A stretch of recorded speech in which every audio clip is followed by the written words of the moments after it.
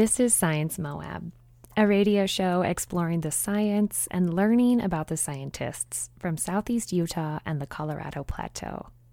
I'm Christina, and on today's show, we talk about the history of mining that has occurred in this region and the impacts it's had on rivers. It's a good show recorded for you from Moab, Utah. Stay tuned.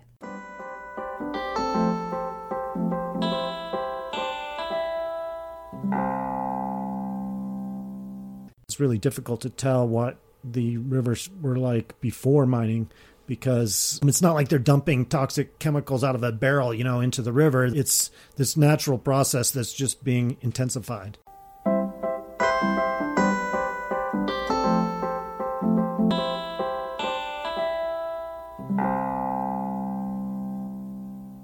Today on Science Moab, we're speaking with Jonathan Thompson. Jonathan is an author and journalist who's covered diverse topics relevant to the American West. In his book, River of Lost Souls, The Science, Politics, and Greed Behind the Gold King Mine Disaster, Jonathan explores the infamous Gold King mine spill that released large amounts of acid mine waste into the Animas and San Juan rivers. Jonathan came down to Moab as part of the Center for Colorado River Studies' River Science Moab series.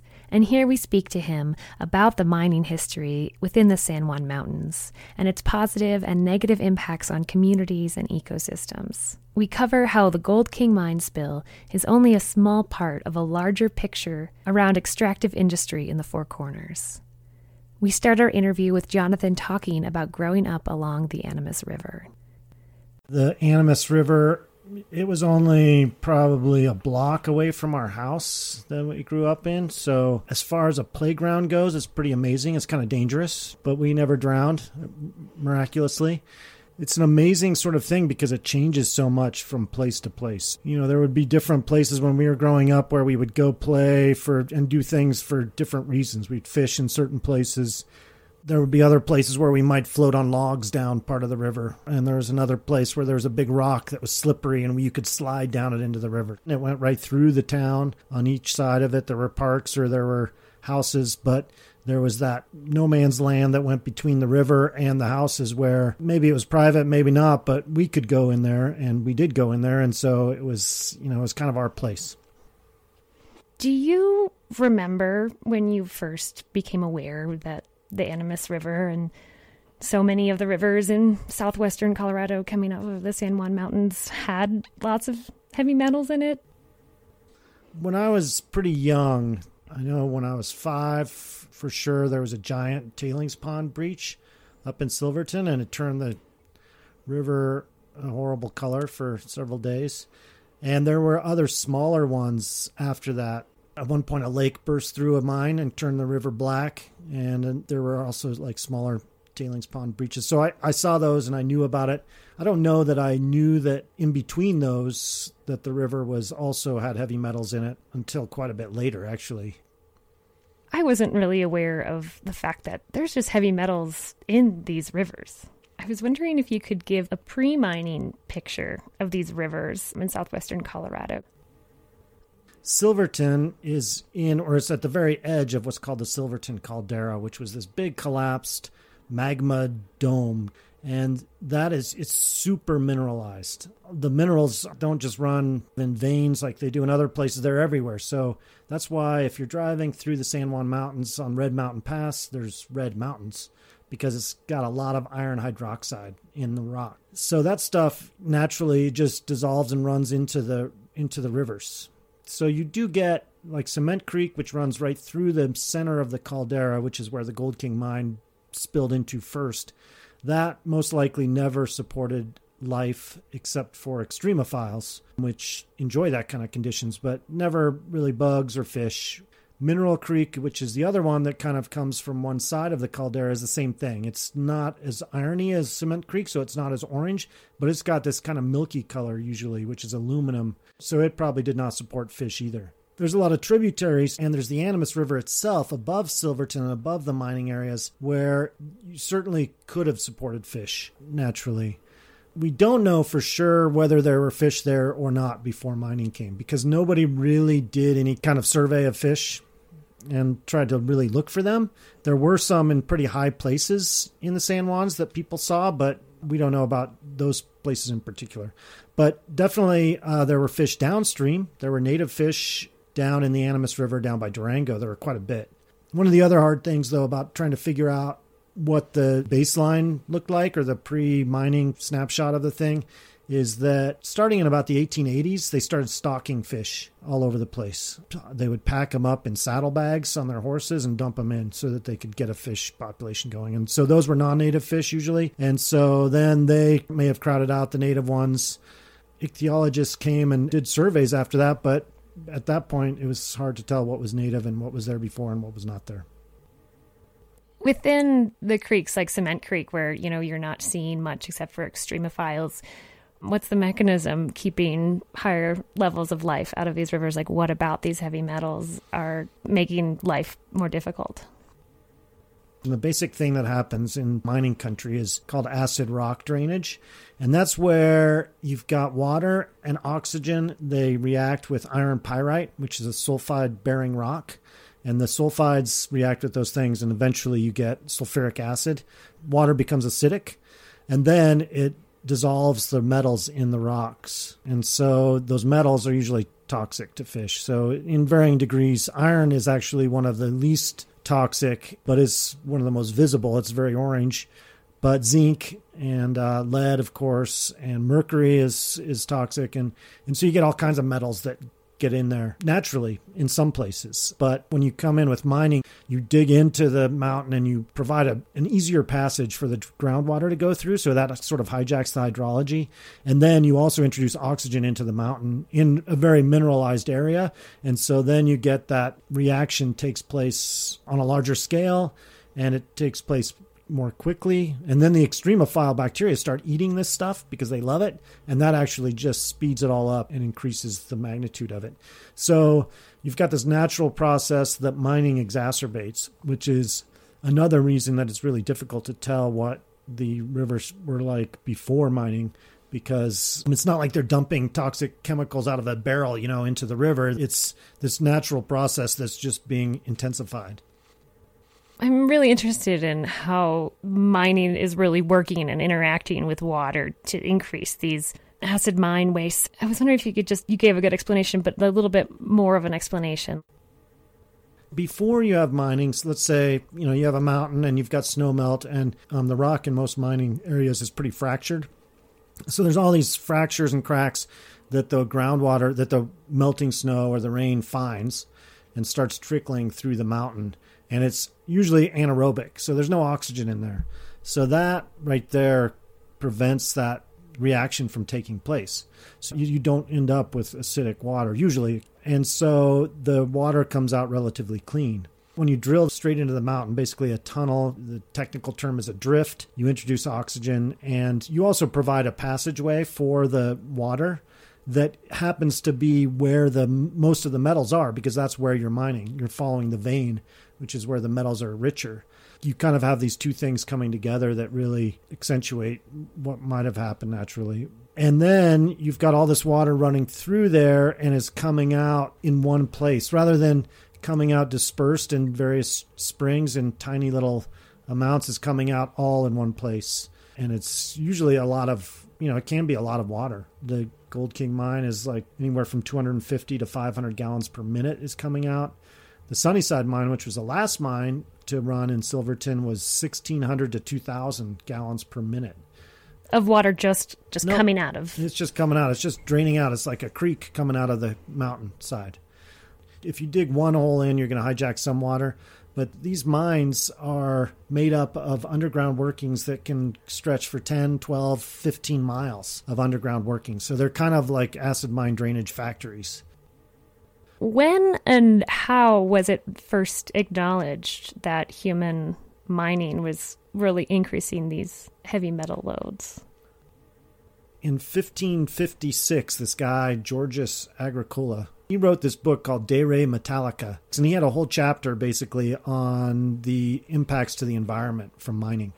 And it was basically the first book that was about mining as a science or as kind of a craft. So he talked about how when you wash the ores, it poisons the water and kills the fish, and how in Roman times they wouldn't allow mining near the fields because that would destroy the fields and the crops. And so they knew, certainly from way back then, maybe they didn't know exactly what the mechanism was, but they certainly knew that it was harmful. So by the time the mining started in Colorado in the 1850s to the 1880s, certainly they understood what was going on pretty well. When did conversations around these impacts start happening in the San Juans? They started happening not too long after mining started, really.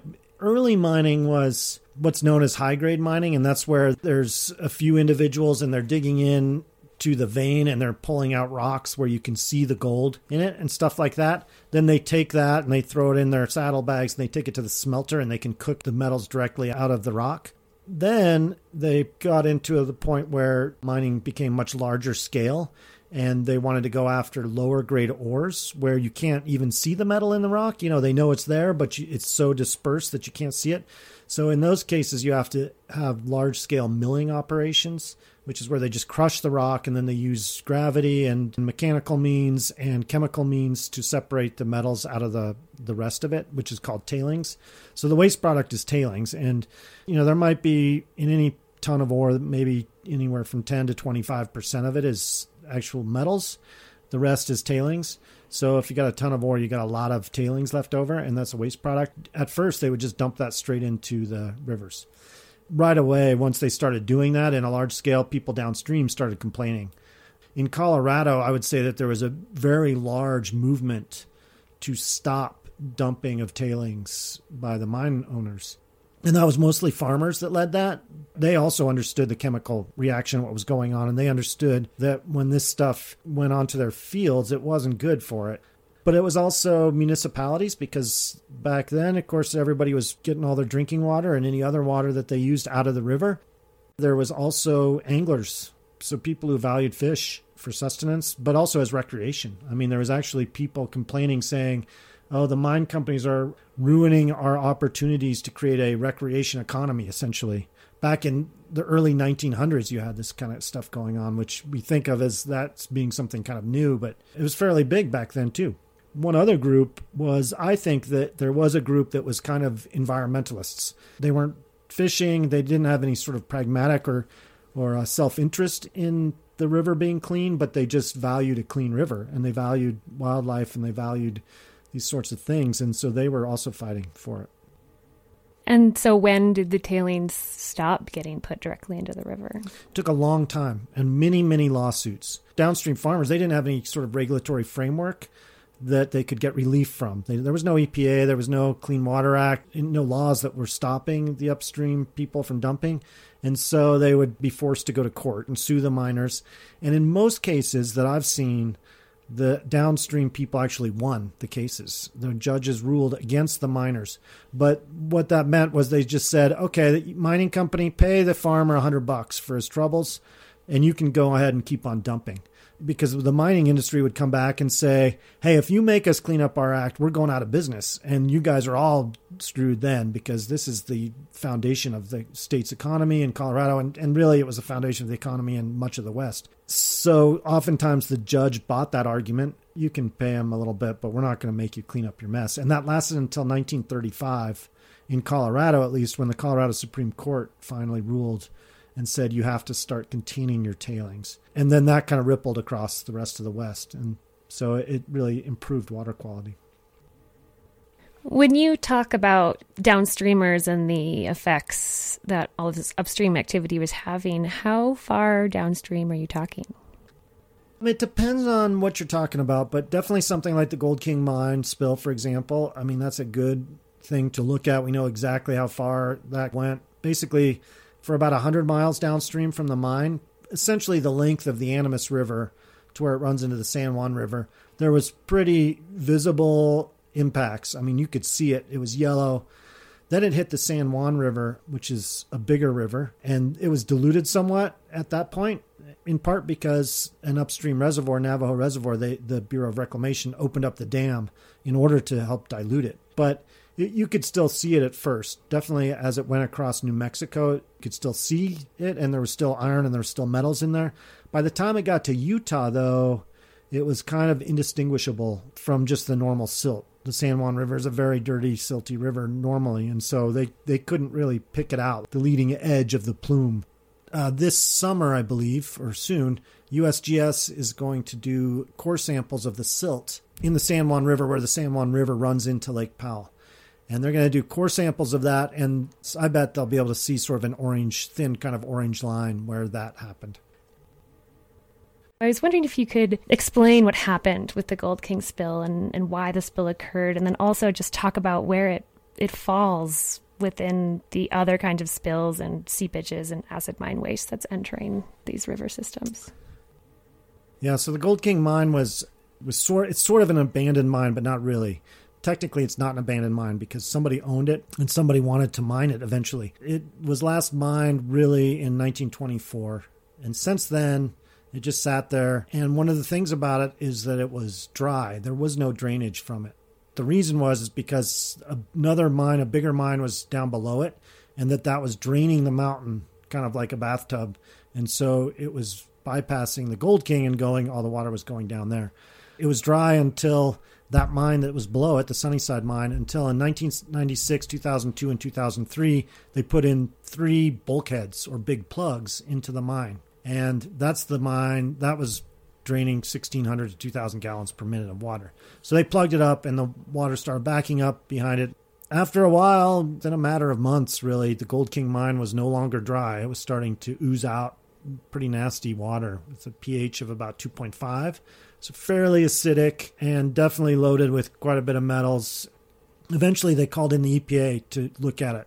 And they did, and at some point along the way, the ceiling of the mine collapsed, and it created sort of a dam inside that sort of backed up a bunch of water. Over the years, as the EPA was watching it, there was more collapse and more sloughing and stuff. By the time August of 2015 came around, it was all covered up with dirt, the mine was, and no water really was coming out. The EPA had been working on a different mine that was nearby that had also started leaking, and so they were working on that, and they had finished it, and the summer wasn't over yet.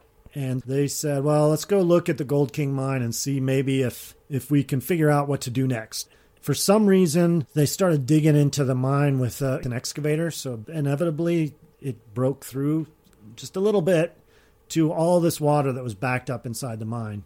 And pretty soon that stuff came bursting out. Turns out it was 3 million gallons of sediment that had dissolved and come through in the drainage and then got all stuck in there, and that came blasting out down into the creek and ultimately into the Animas River and all the way down to Lake Powell, essentially.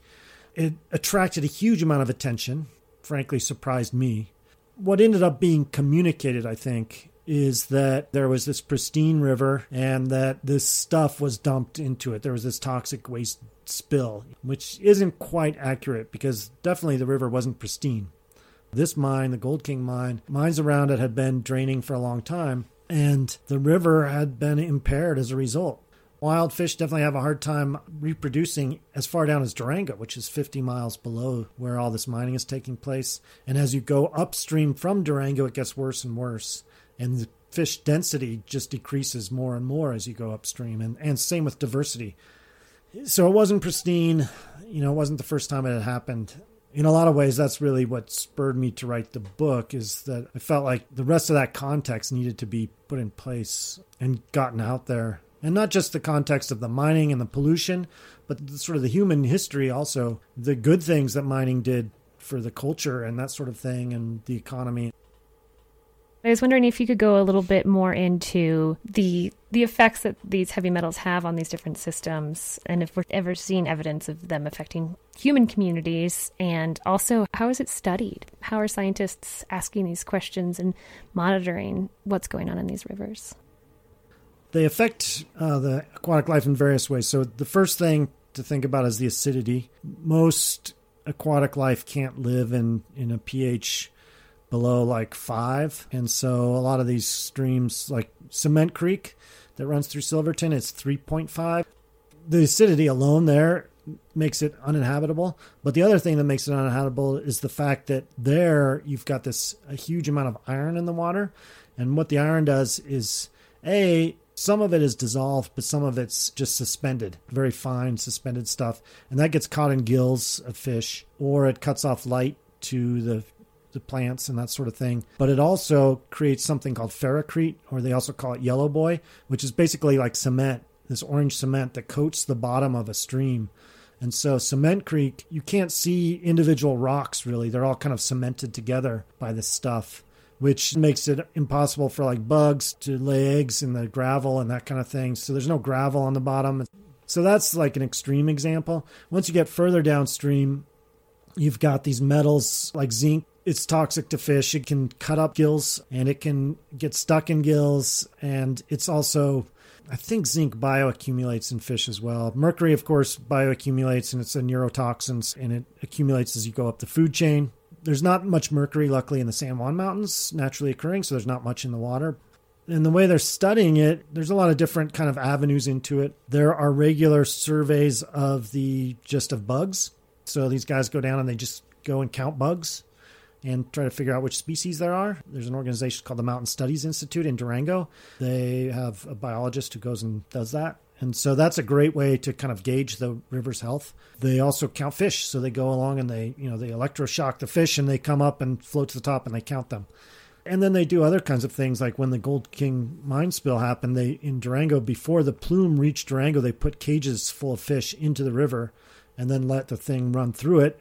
When it was all gone, they looked again, and it turns out all the fish actually lived. So there was not a mass fish kill from that event. Is there a likelihood that something like this is going to happen again?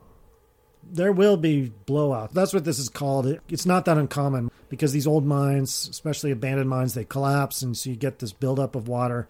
And usually it happens on its own. It happens in the springtime when things are melting and thawing and contracting. So yeah, it's going to happen again somewhere because there are these draining mines and they're being addressed, but it's a very slow process and it's difficult to address them. And there's not a very clean solution in most cases. What are some of the cleanup things that are going on? Really, for acid mine drainage, for a big acid mine drainage problem, the only real solution is to treat the water forever. So what they do is the water comes out of the mine, they put it into ponds, and they throw in a bunch of calcium carbonate, which raises the pH. And so all the metals drop out of solution and mix with the calcium carbonate. For smaller drainages, they'll create a creek, like a waterfall, that goes over a bunch of limestone. And that lowers the acidity and helps some of the stuff just fall out of solution naturally. Another one, ideally, is to cut off the water before it gets into the mine from the outside. Other ways that they address it are to clean up waste piles. So there's still tailings and waste rock piled up just out in the open, and they can clean that up and cap it and contain it and get it out of, or they can just divert the water, storm water runoff away from it, and that helps as well. Just like our tailings pile here, it has become a Superfund site up there, is that right? That's correct, yeah. After the Gold King mine spill, the EPA designated a Superfund site. It's basically 48 different mine sites. It's not like a big circle around an area. You talk about, in your book, the indigenous communities that were impacted by this spill and other spills and just acid mine waste in the rivers. And I was wondering if you could talk a little about how their perspectives differ from other communities. Closer you are to the mine, the more concentrated it is and the more toxic it is and the more harmful it is. And the further away you get, the less it is. But one of the things I noticed pretty quickly about it is that the further downstream you got, really the more impact there was to people. And the reason is because of the way people see the river or perceive the river and their attachment to the river. So in Silverton, which is about 6 miles downstream from the mine, I mean, they got the brunt of it, really, but it barely fazed them because they don't really play in it. They don't swim in it. They can't fish in it because there's no fish. They don't really raft in it, and they don't get their drinking water out of it. And there's no agriculture because it's too high, and so they don't get irrigation out of it. Then you get down to Durango, 50 miles downstream, and you get a much stronger reaction, even though by that point the river wasn't that harmful, but it looked scary. And they had to close the river for 2 weeks. And people there have a stronger emotional connection to the river because it's sort of this green space that runs right through town. Thousands of people a day are down there on their stand-up paddle boards, their rafts, their kayaks, swimming in it, partying by it. If it was like if Central Park had a toxic waste spill in it.